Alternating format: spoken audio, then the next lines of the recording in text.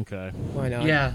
So Italy was cool. Yeah, Italy was fucking awesome. Rome was my least favorite city out of Yeah. Florence and like Perugia, but it's just like really, I don't know, like I don't mind like street art or graffiti, but it's literally everywhere there. And Oh, in Rome. yeah, it's literally on Yeah, every yeah. building except for like the Colosseum. But Sure. the people there were like fucking rude. Like I don't know if they just hated Americans or they just hated all tourists, but I found them like I pretty mean, fucking rude. I mean, about they're half either- of them. Yeah, I did that a few years ago with my family, and they were either like incredibly rude or extremely patronizing and condescending to us That's how I felt. as like American tourists, and like overly accommodating. But yeah, it's cool. Florence, a fucking awesome city. Wait, you went to Florence too? Yeah, we did Rome and then Florence. Yeah, Florence is dope. Yeah. I would definitely go back to Florence. Yeah, would do again. Cool. There's man. a lot of like left wing shit there too. Like there was a bunch of like Antifa stickers everywhere, and like Oh, interesting. anti-fascismo graffiti and shit. Yeah. So it was cool. Like and Yes, dude, that's rad. yeah, they have a lot of cool left wing shit there. But Nice, man. anyways, Yeah. Also, happy Memorial Day. yeah, weekend. Oh yeah. happy grilling weekend. Yeah, dude. Any excuse for a 3-day weekend is my attitude. I I'm know, with You you. guys just doing anything for it? no, I'm just like pumped not to work. Really, Yeah, dude, for sure. just one less day I have to go slave away. Yeah, both my roommates are out of town, and like all my friends are gone, too. So I just bought GTA 5, Nice. and That's it's a- been That's a good just good way to spend it, man. simulating the life of a career criminal. Yeah. Honestly, that That's sounds pretty like great. like a Memorial Day weekend well spent to me. Yeah. Yeah, thoroughly enjoyable. This, and then I'm going to a baseball game tomorrow, so. There you you need go. like a GTA mod where you can play as like a Goldman Sachs banker and like Yeah, run why around not, and like dude? do predatory lending schemes A and shit. Wolf of Wall Street type, like, Caligula story. I bet it's coming. Hopefully. Your player just gets stranded in purgatory from too many like collateralized debt swaps. Yeah.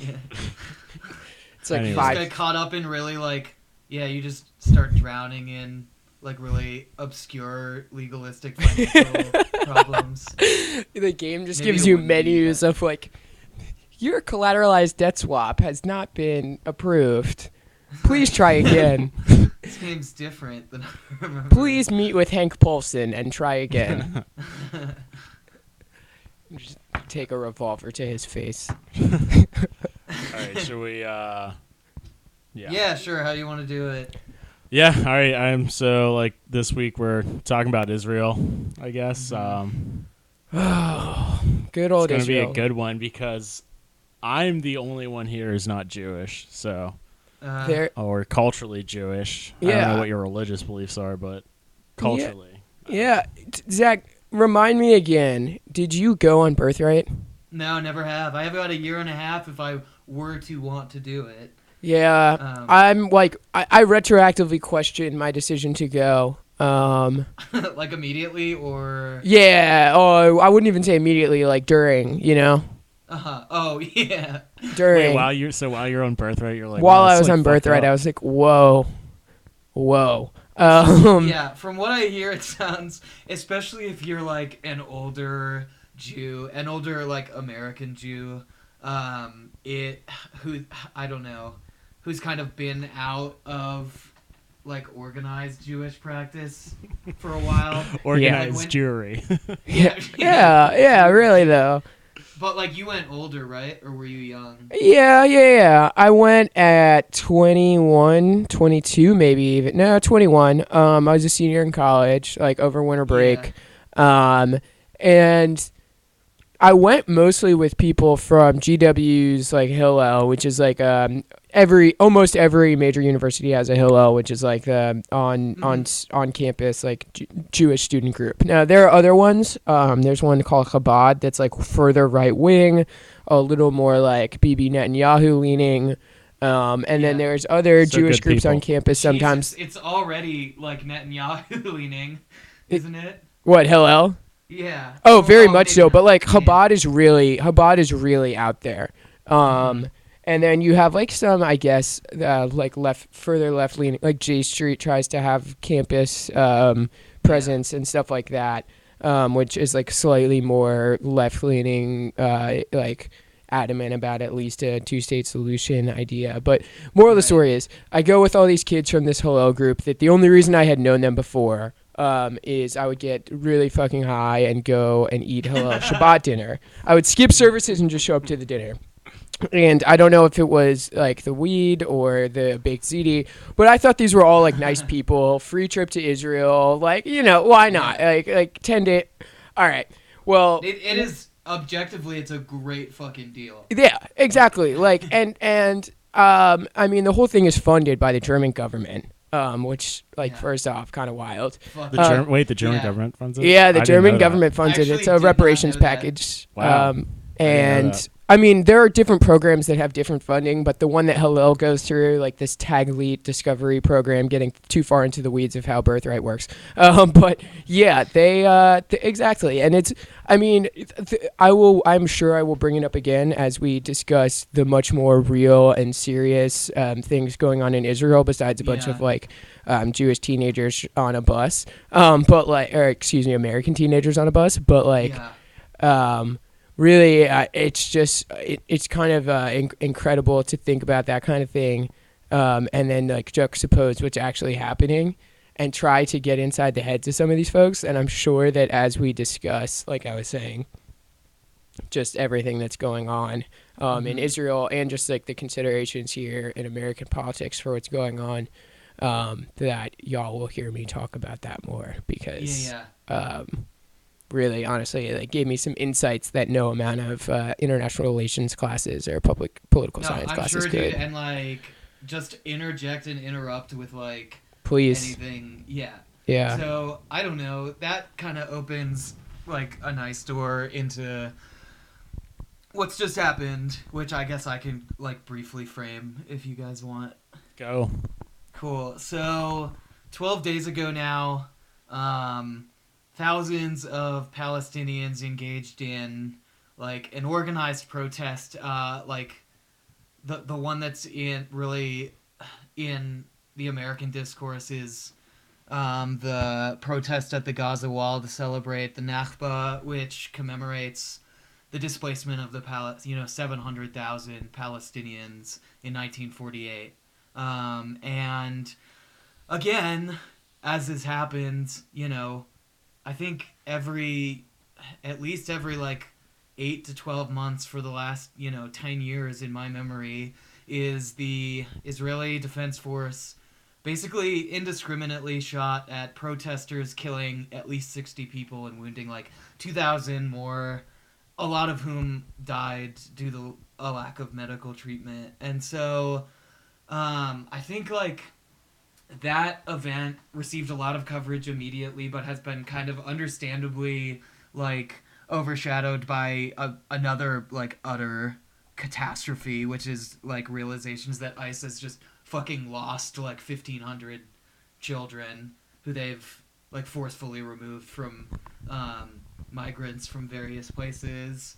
But I don't know. More people need to be talking about this, and it's good that they are. So here we are. So I don't know. I guess the last thing I'll say is like, again, every like 8 to 12 months, the IDF does something basically indefensible and extremely violent to either Palestinian protesters or Palestinian civilians, and it provokes reactions from the center, the left, and the right, particularly in the United States.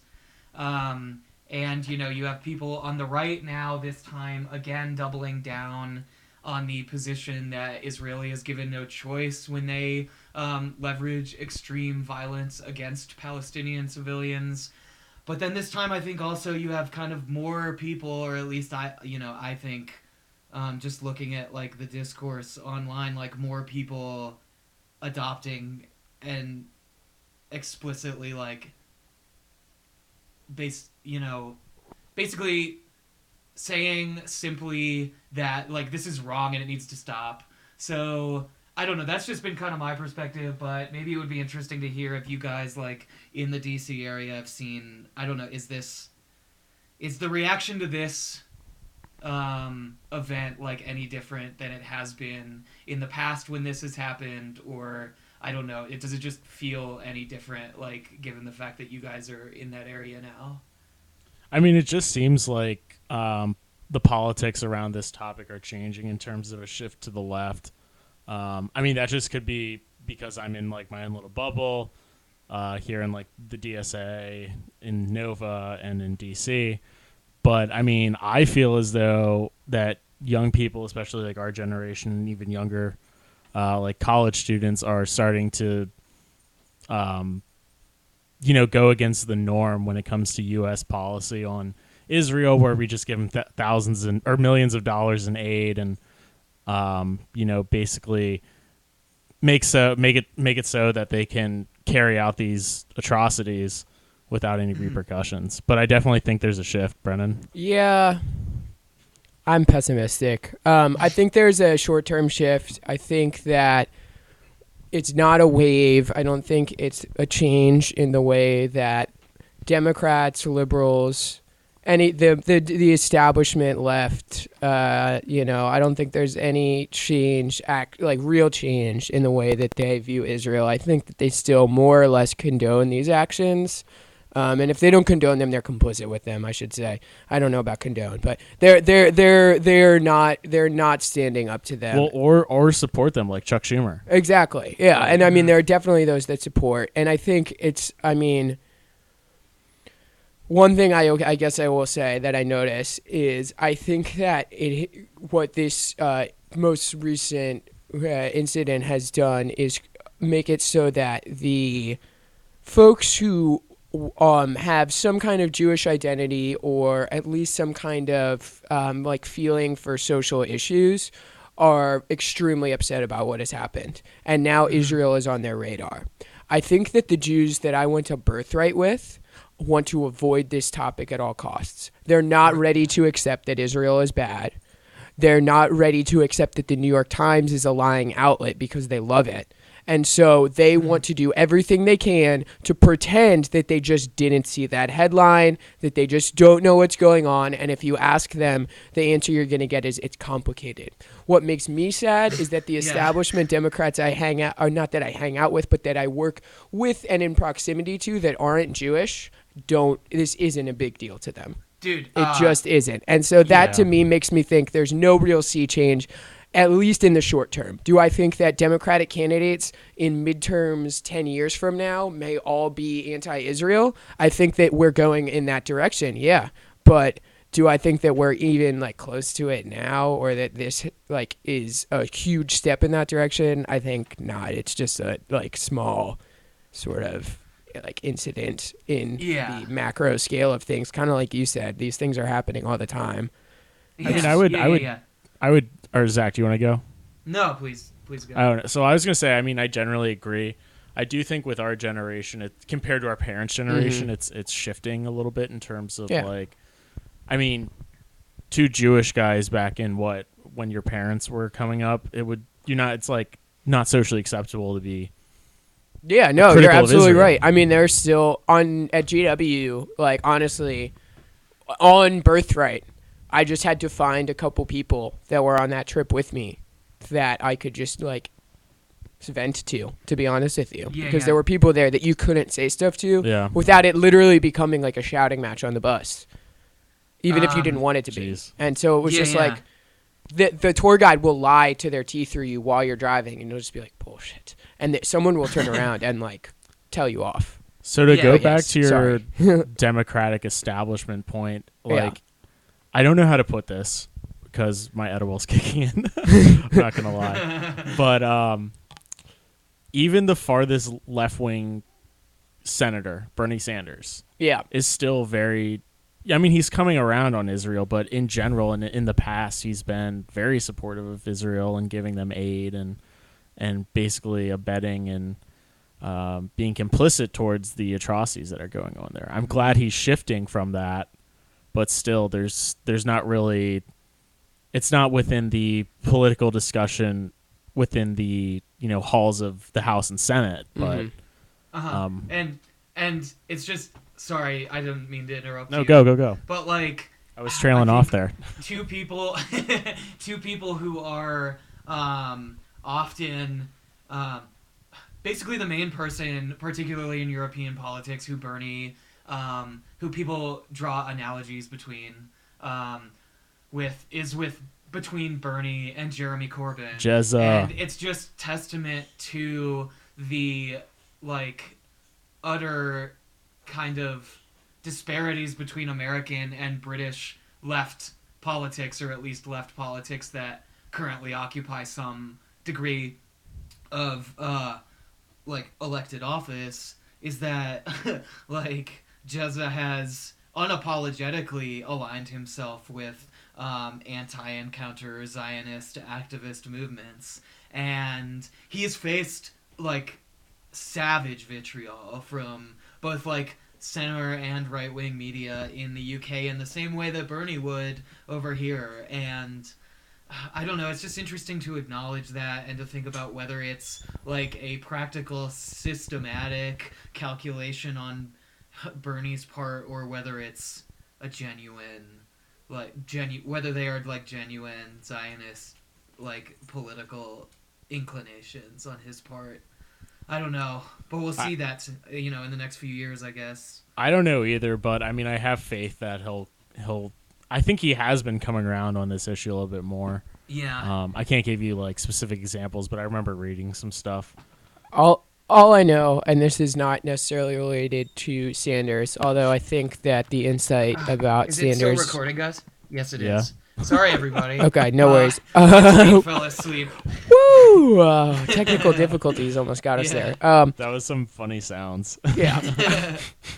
I think the that Corbyn Sanders insight about just how off kilter the U.S. political spectrum is a good one.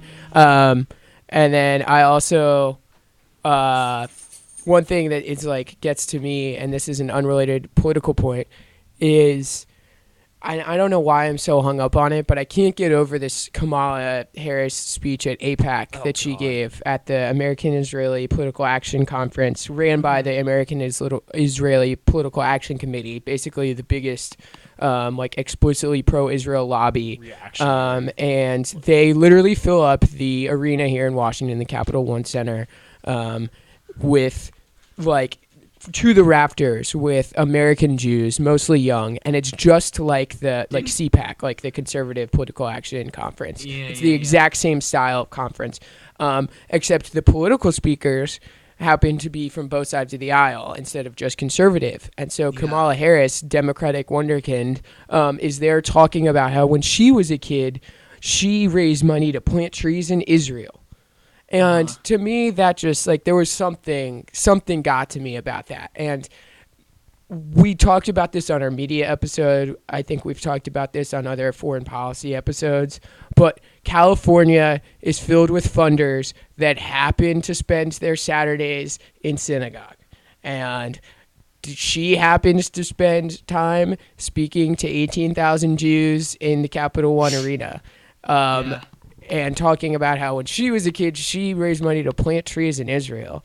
And I mean, I think that gives you a pretty good idea in terms of follow the money, follow the allegiances. Yeah, totally. And of how we get to a point where the United States, not that we don't do this other places, but is really not saying anything bad about the fact that what are pretty much our strongest ally just kind of killed 60 civilians for expressing what we would call First Amendment rights. Yep. I can't put it any better than that. That's totally true. Yeah, I don't know. But yeah, and that's why you got 24-year-old Jewish kids from Long Island who are, administrative assistants at some National Foreign Policy Association who are the Israel thing is complicated, guys. So it's complicated. Zach, have you been to Israel? Oh, no. Oh, no. Oh We dear lost God. Zach. I think we lost Zach. Oh. Uh-oh. Anyways, Brendan, so when Yes. you were on Birthright, did you see any like settlements there? Yeah, you drive past them kind of, and you can see them in the distance. One of the most striking, like story examples I can give, and anybody who's like really a nerd about Israeli politics is probably going to tell me that I'm remembering this wrong or that there's something slightly off about my map. But more or less, they take you to like the northern border where you can see Jordan and Syria at the same time, and it's like on the top of this mountain. It's an old military base, but it's still kind of a military base. There's like a big ass antenna up there that is definitely being used for something. And you can see that there's like random subdivisions kind of like dotting what's otherwise a green valley. And when you ask about them, you don't get a straight answer. And that's what I'll say. And then the other thing is in East Jerusalem, you can physically see. It's the weirdest shit. It's like imagine if the 395 instead of just being an interstate highway was also like a high security border. So like the highway walls never actually broke. They just were always like 15 feet high, and when you got off the exit, it was just immediately security checkpoint on either side all the time. That's what it's like going from East to West Jerusalem. It's like. And you have to understand it's small as hell, and you can see it on Google Maps. It's really small, and so it's like the lines at these. And I'm getting my information here from like numerous different articles from places like the New York Times, Washington Post, mainstream media. The lines at these take 4+ hours. So if you want to go to the fish market in downtown Jerusalem and bring it back to your shop in East Jerusalem, which is Palestinian area, you call it, whatever you call it. I might be mixing up my East and West, but that West Bank, Jerusalem area, you're going to run into a situation where you can't physically do commerce if you have to drive to the other side of town that should be 25 minutes away. And that's one thing that got to me. I was like, that is a crazy way to live life day to day, having to deal with these checkpoints. And it's not to say that it's so tough because, I mean, like, I'm using other people's words here, but Israel controls what goes in there anyway. So it's like, it's just very tough. And then I'd say also on Birthright, they try to keep you away from Gaza. So you don't go anywhere near Gaza. Damn. They keep you generally away from that part of the state. Like I said, they'll take you to Jerusalem. We must continue to stand firm against the profoundly biased campaign to delegitimize the state of Israel through boycotts, divestment, and sanctions.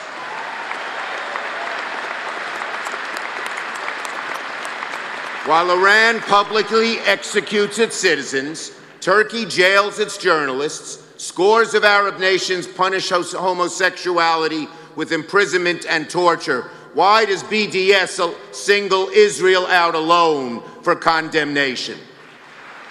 When there is such a double standard, when the world treats everybody one way and the Jew or the Jewish state another way, there's only one word for it: anti-Semitism.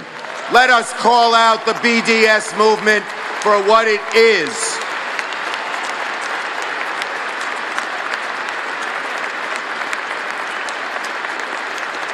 Let us delegitimize the delegitimizers by letting the world know when there is a double standard, whether they know it or not, they are actively participating in an anti-Semitic movement. Moral of the story is Birthright is a shit show. It's a bunch of horny Jewish kids on a bus together. You need to fucking say a few words about that. Oh, the horny kids on the bus? Yeah. Is that a total reality? No, it really, I mean, to a large extent it is. You have 10 days. The most you get is 40 minutes away from the group you're with. Generally, they're people, like I said, who go to your university. And so you have such little time and you spend so much time on these buses and in these hotels and whatnot that like naturally there is some of that like grouping up effect. And they definitely promote it, you know, the folks in charge. I don't know if it's a directive for them, but like they're definitely like, yeah, you should go talk to Sarah, or like, you should go talk to Ben. You think he's cute? You know, like, that's definitely happening. And then at the same time, there's so many team building activities that are meant to make you fall in love with your Jewish identity and this sense of community, that it's like they want you to fall in love with someone there because you're all Jews and you all love this stuff. Yeah, That's sure. basically what it comes down to. And like you went to when you were like 21, basically like kind of post-pubescent, obviously, and like, but can you just imagine, dude, like the 16-year-olds on that trip? Oh, I can't imagine the 16-year-olds, but I mean, like, I will say that I was. Oh boy. And like, no, like subtle flexes here, but like, I was not immune to like the birthright horniness myself. Like, it's unavoidable, dude. Horniness. Something about Israel. Well, it's because you're Jewish. You were a Jew in Israel. Yeah, so I was that. It was like that Zionism just made my jeans stiff, you know, the whole damn time. Zionism. Oh, Zionism. I think that's like a good segue into back into the more serious and depressing shit that Israel has been doing for a long time. But anyway, yeah, Jack, you made a good point earlier, which is that if you can we imagine like our parents' generation having like principled political opinions, or like being vocally oppositional to the Israeli state, you know, when they were growing up in like the 60s and 70s. And that's a really good point because, you know, in Israel, counter-Zionist discourses kind of really started proliferating in like the 80s and 90s with like the Yom Kippur War and the Palestinian Intifada, when Israeli like scholars and activists who had been born after 1948, like the realities that they had experienced with respect to Israel and its policies were extremely different from the realities that their parents' generation had experienced, which was obviously extremely wrapped up with the, you know, experiences of and then the memory of the Holocaust. And so I think something sort of analogous has happened here, where for, you know, 30 to 40 years, American Jews, like by and large, have been completely politically demobilized, and have completely like sacrificed like all authority with respect to Israel to Zionist Jews, but also non-Jewish Zionists in the right wing of America's political landscape. And so, especially in the last, I think, 20 years, like the few decades that we've been kind of coming of age in, there is definitely less of a sense that Israel is an entity that cannot be criticized, that it's anti-Semitic to criticize Israel, particularly if you're a Jew, and that, you know, even if, I don't know, elected representatives are not like reflecting that change, that it's still happening, particularly in the minds of Jews. And so, yeah, Brendan, I guess I agree with you that like almost every conversation I've ever had with non-Jewish Americans has been completely one way, because they are, I think, you know, somewhat understandably like afraid to voice a strong opinion one way or another, or they just have no opinion about it at all, since Israel and the Middle East as well remain like really abstract regions in most people's minds.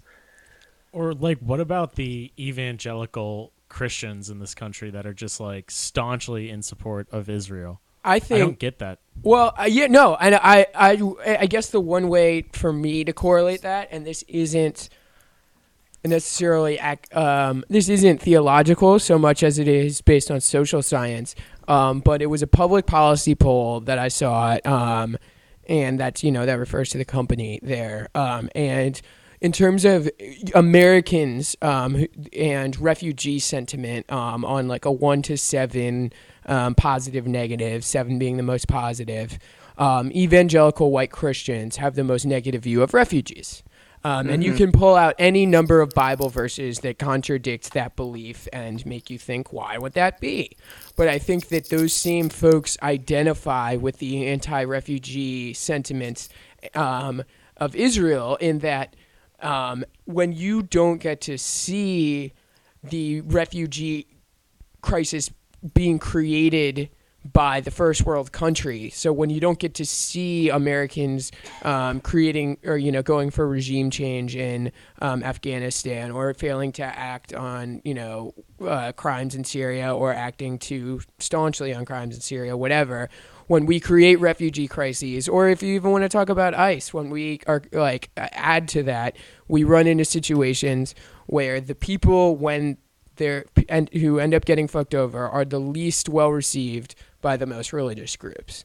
And so evangelical white Christians see white people who can help us unlock the San Bernardino shooter's phone, who can help us build better anti-missile systems. And a lot of right-wing Jews, sorry. Yeah, and they can raise money from those other folks. And honestly, like I'm going to go way wacky here. I bet you half of those people think that like Jews control the weather in the media. Just being real. Like, I'm serious. Like, I bet you white evangelical Christians think that the weather forecast comes from the Rothschilds family, and that everything on television and the news is made by Jews, and we're the ones who control that. And I'm serious, and I think that there's some level of like, oh well, but we all hate brown people, so we're on the same side. I think there's an interesting parallel there. I'm curious to hear, I guess, like from either one of you, have like what was the first opinion you formed on Israel, right or wrong? Like not right or wrong, but like whether you still hold it now or whether it's the exact opposite. I didn't have an opinion. Okay, I didn't really care about politics until I got to college. No, that makes sense. And then I just did my research, and it's pretty skewed. The violence is pretty skewed in one direction. So. Yeah, like it's a really like simple calculus. Yeah, it's really. No. I get that, but I guess like Zach, I'm wondering from you, I guess then. Like, did you ever have a positive view of Israel, even like maybe age 12? Oh, totally. Of course, dude. Okay, I mean, no, I just. But it wasn't like a particularly. Of course it wasn't, because I started going to synagogue when I was, I don't know, 7 or 8. Yeah, I hear you. Whenever you start. And then I went to a Reformed synagogue, so I'm already, I already don't qualify as a Jew, basically, in the minds of like most Israeli Jews, or at least conservative to Orthodox Israeli Jews. And like the Likud government has like kind of consistently implied that like Reformed Jews, particularly outside of Israel, are like and like Reformed rabbis are like kind of worthy of some degree of suspicion. And so anyway, this is all to say like my rabbis in Reformed synagogue were like super cool, and I definitely enjoyed like the time that I spent there and with them, but there was no sense that the synagogue had any like committed opinion on Israel other than that it's basically inextricable from the memory of the Holocaust. Yep. And that obviously, to the extent that you need to have a political opinion about Israel, it is, not something that you can, like, justifiably be opposed to. So, and it's not like I knew those things back then. It was just like a really kind of vague, like notion in my mind. And it's like Israel is not what I associated like my Judaism with at all, really. Yeah, and I definitely I'm with you on that 100%, and I think it's really interesting. Like, I don't know if it's geography or if it's like in where we were raised in the number of Jews here in the like DC area, especially sort of micro Alexandria. There's just not a ton of Jews. Whether it's that like lack of being around a large Jewish community, or whether it's just the way like here in the United States, we have just for so many years, our whole lives basically been involved in some kind of conflict in the Middle East, that it's so easy to just like shrug off a bus bombing in Gaza that happened in 2004. You know, like it's just so easy to shrug off every little incident that happens, you know, in the Golan Heights or wherever in Israel, really, or Palestine, or, you know, Jordan or Syria. Like, it's so easy to overlook that region as a secular American, or like, even if you're yourself or myself, like the only real idea you have is, oh, this was created after the Holocaust so that people could have a state to go to, so this could never happen again. And that like really nice simplified like understanding of it, and like leave it at that. A really like straightforward, you know, historical and symbolic narrative. And like, I think in my, you know, as a child, like in my mind, I just thought like, oh, obviously I conflated the Star of David on, you know, the like dreidels I was playing with the the symbol that like signifies and is placed front and center of the flag of Israel. And so, you know, I went through a like pretty embarrassing, you know, teenage period of conservatism. And so my I just had shit opinions, dude. Like, no, back I mean, then, of course, I was pro-Israel in like in my like junior year of high school social studies class. Like, I definitely took a pro-Israel stance and meant it at the time. And I think that I know that my just generally like positive attitude towards like the symbol or the symbolic existence of Israel like really did seem like kind of flawlessly and easily into like a conservative politics that was, you know, contained like some Zionist elements, and but which were involved with like my identification as a political conservative in like middle school and high school rather than as a Jew, I think. But I'm better now. Same here. We're both better now. And so, yeah. Were you going to say something?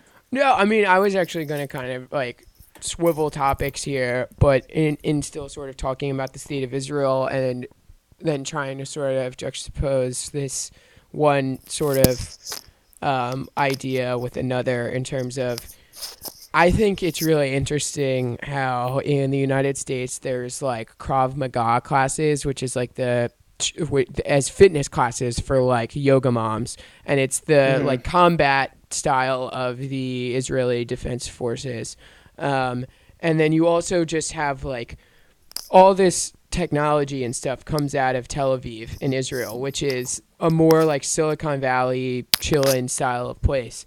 And I think it's really interesting to juxtapose that with our like support and why like conservative law enforcement types might like Israel. Well, and I'm pretty sure the IDF like trains some police departments here. Yes, they do. And like the IDF in general, they created like anti-missile technology before the United States had it. They did a lot in terms of that sort of military industrial complex. Yeah. it's sort of building up that we had here. I think I already mentioned it once, but like they unlocked the San Bernardino shooter's iPhone. Like they got into the back of it before anyone in Silicon Valley could. And I think it's really interesting to try to reconcile that with some of the conservative and even democratic feelings about it, because one thing I've heard from Jews who are otherwise willing to buy into the idea that like systematic inequality as a result of public policy over time in the United States has like made it so that opportunities are not equal across all people at birth. You know what I mean? Mm-hmm. And I think there are Jews who are willing to accept that idea, but at the same time want to say, well, when we got to Israel in 1948, everything was a desert. And we built this beautiful city, and we built missile defense systems, and we built water infrastructure and electricity everywhere. And they just left their sandbox as a sandbox, and now they want to live in our fancy city. Like, and I'm serious. I've heard that narrative at GW multiple times. And while none of that is based in a ton of fact, I think it's interesting how like folks will point to Israeli innovation, primarily in technology and primarily in the technology of killing people, like technology behind ending other human lives. How like that is this point of pride of like we're just a developed country and y'all are mad. Yeah, you know, I don't know. It's like this.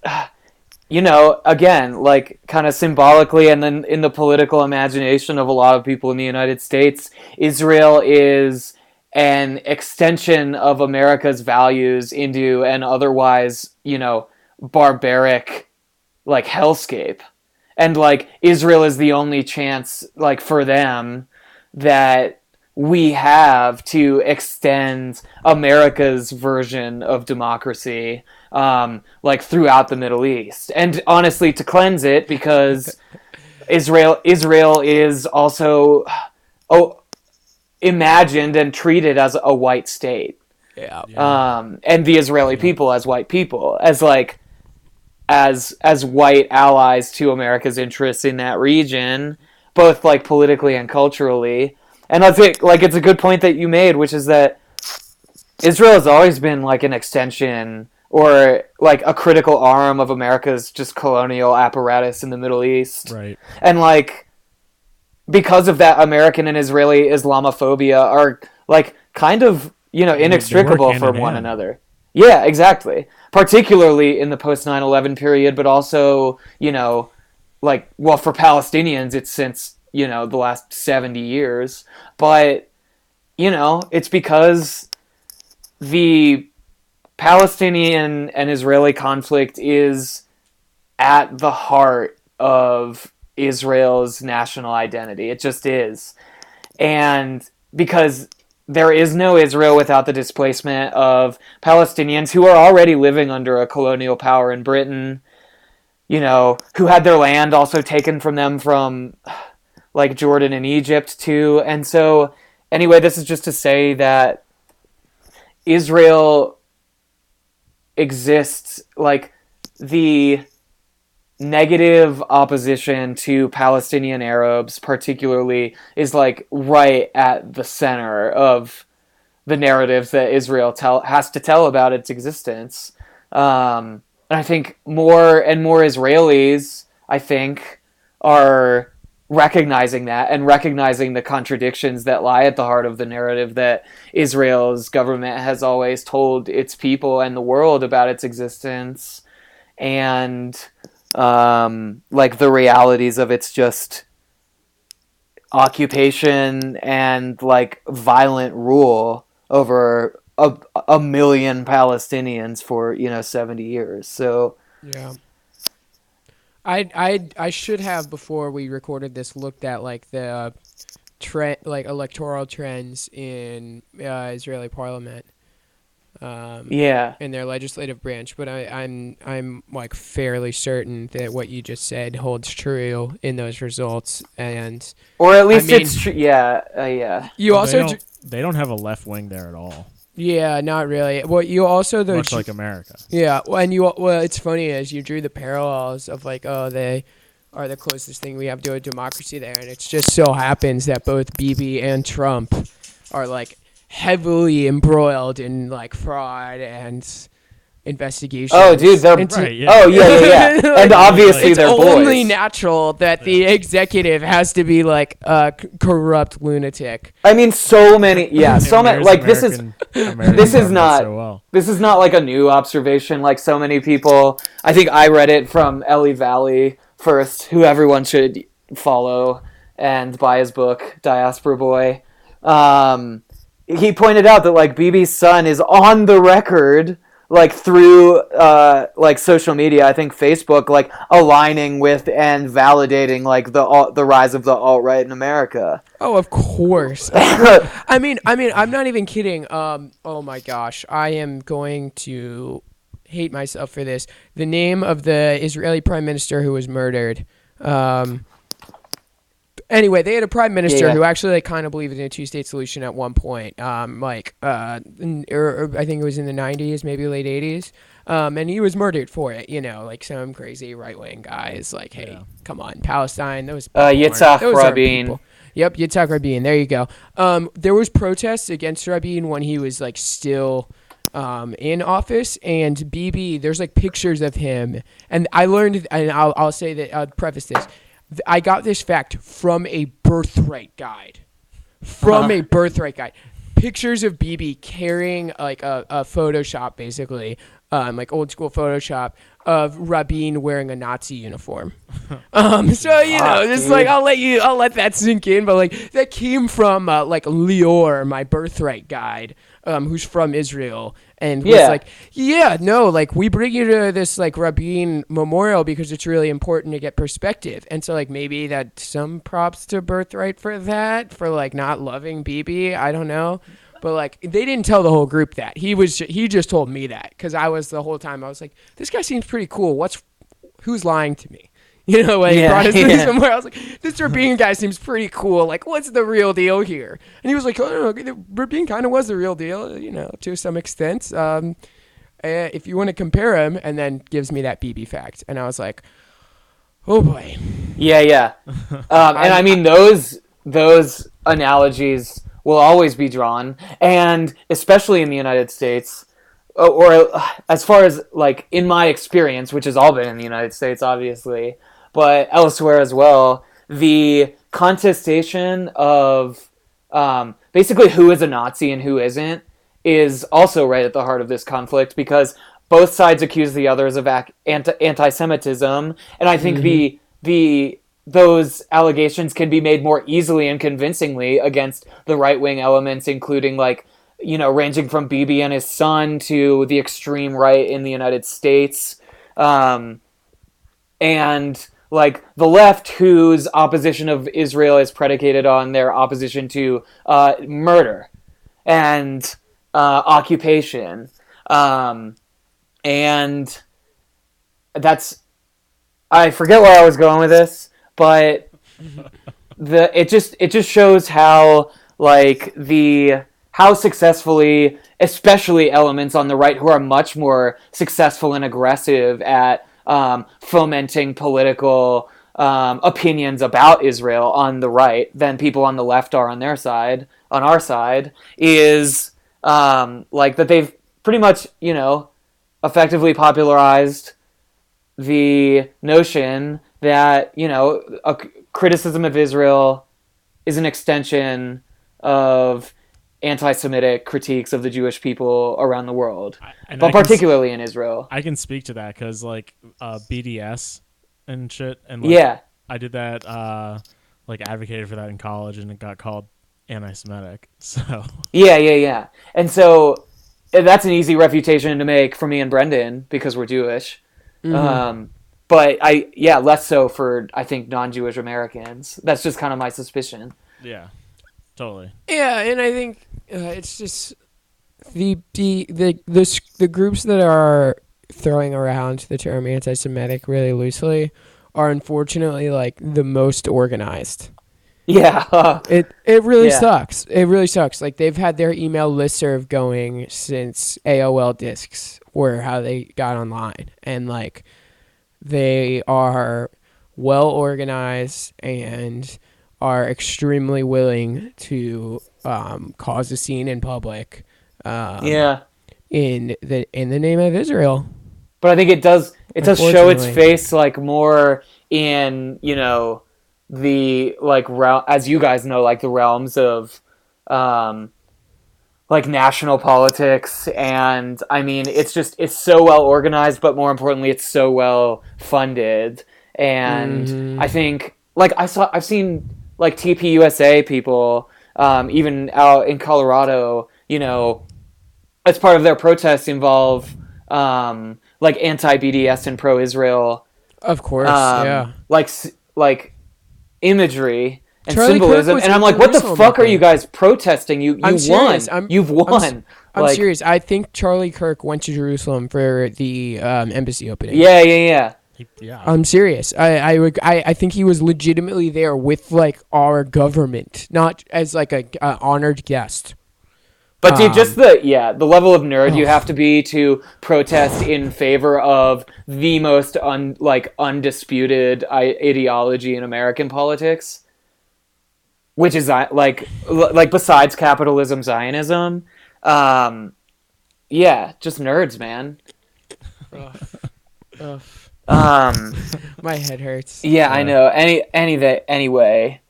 I will say this: Israel, those dudes. So what? A non sequitur here, but on birthright, they throw a couple Israeli soldiers on your bus with you, and they're your age because they have conscription there. And 3 out of the 5, all of their first answers were, "I'm going somewhere that I can smoke weed in peace." Really? I'm getting the hell out of here, and I'm not coming What, back. you, like, until out of there's some Israel, change. or- I'm getting out of Israel. I'm going to travel as long as I can, but the first place I'm going to go is somewhere that I can just, like, chill and smoke weed for a week because these people are Interesting. crazy. And they're just very much like liberal American teenagers, to be honest with you. And I mean, I'm using the, like, substance there to accentuate that point. But, like, when you sit down and talk to them, they're like, what they do is, like, they're like the people who usually get put on the bus are folks who are doing a really good job and are usually like the meteorologists for the IDF or are doing something that is more benign. They're not paratroopers or like ground soldiers, right? Yeah. And they are like they want to go to a 4-year university, but their country is like, nah, you're going to serve in the military right now. And Yeah. so like they're trying to make the most of it. And the majority of the time, their opinions, and I wish that I remembered some of those conversations better and could crystallize them in this form better. But, like, people in Israel are not all in love with building settlements and going nuts. It's just a matter of literal numbers. It's funny, like, I'm babbling on here a little bit, but conservatives in America worry about like brown people taking over numbers wise. They're all going to have too many kids and take over the country.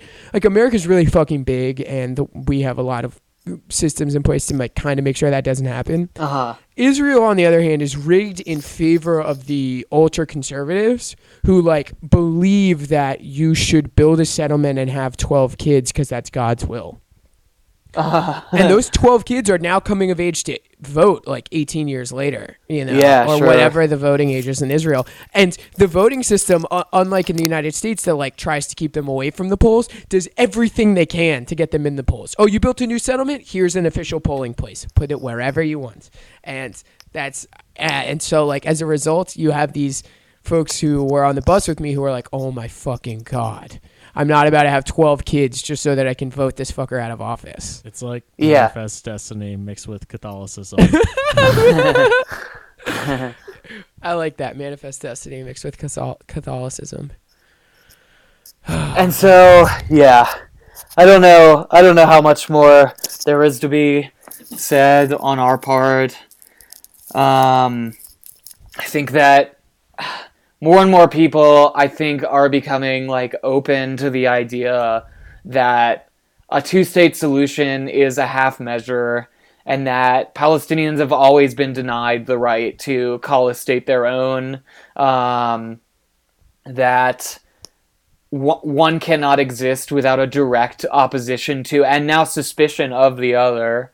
understandably, particularly like from Palestinians against like the Likud government, but also the last, like 7 decades worth of administrations in the Israeli government, and that like, I don't know, a one-state solution feels like the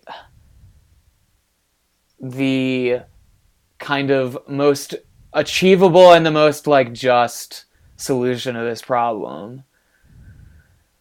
But I don't know.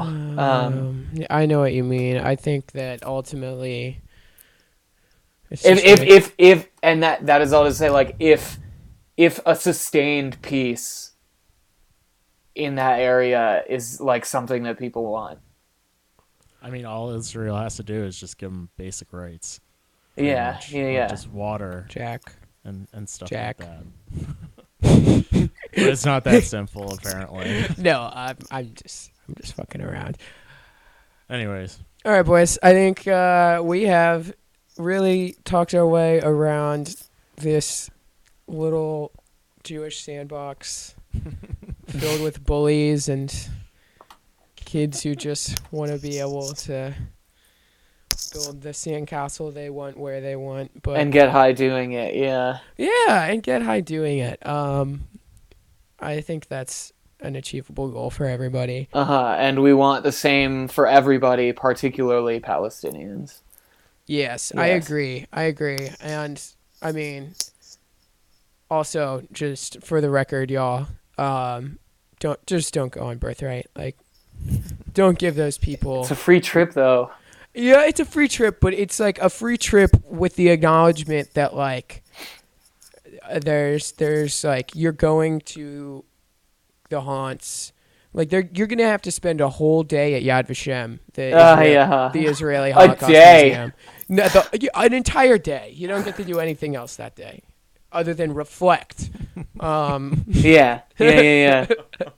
And just remember things. Reflect. Think about this. Yeah. And I don't want to think about anything for that long. Yeah, I'm with you, dude. Like, let alone this long. We've already thought about this for too long. Oh my! Well, Jack is over here laughing, but like, Zach and I have had to sit through Hebrew school classes where we think about this and reflect on Dude, this. I went to Catholic school too, man. Yeah, oh, but again, the favorite my favorite memories of synagogue are like, skipping class with my boys and like, like, oh yeah, just hanging out, having a good time. Exactly. Oh, yeah, I mean, can't forget the Via Hafta. Like, yeah, sure. Come on, Of course. But yeah, man, I'm trying to go find some Kiddush wine right about now and get cooked. That's what I'm gonna do. Yeah, do it for sure. Cool. You want to wrap it up? Yep. All right, everyone. Just speak out about that shit. Don't be afraid. Don't be afraid. Also, rate and subscribe this shit. Like. Oh yeah, also do that. Over and over again. Jack usually says that, but yeah. Sorry, dude, it's fine. We need it's cool. Mix it up, man. All right. Yeah, please do. All right, bye guys. Later. Peace.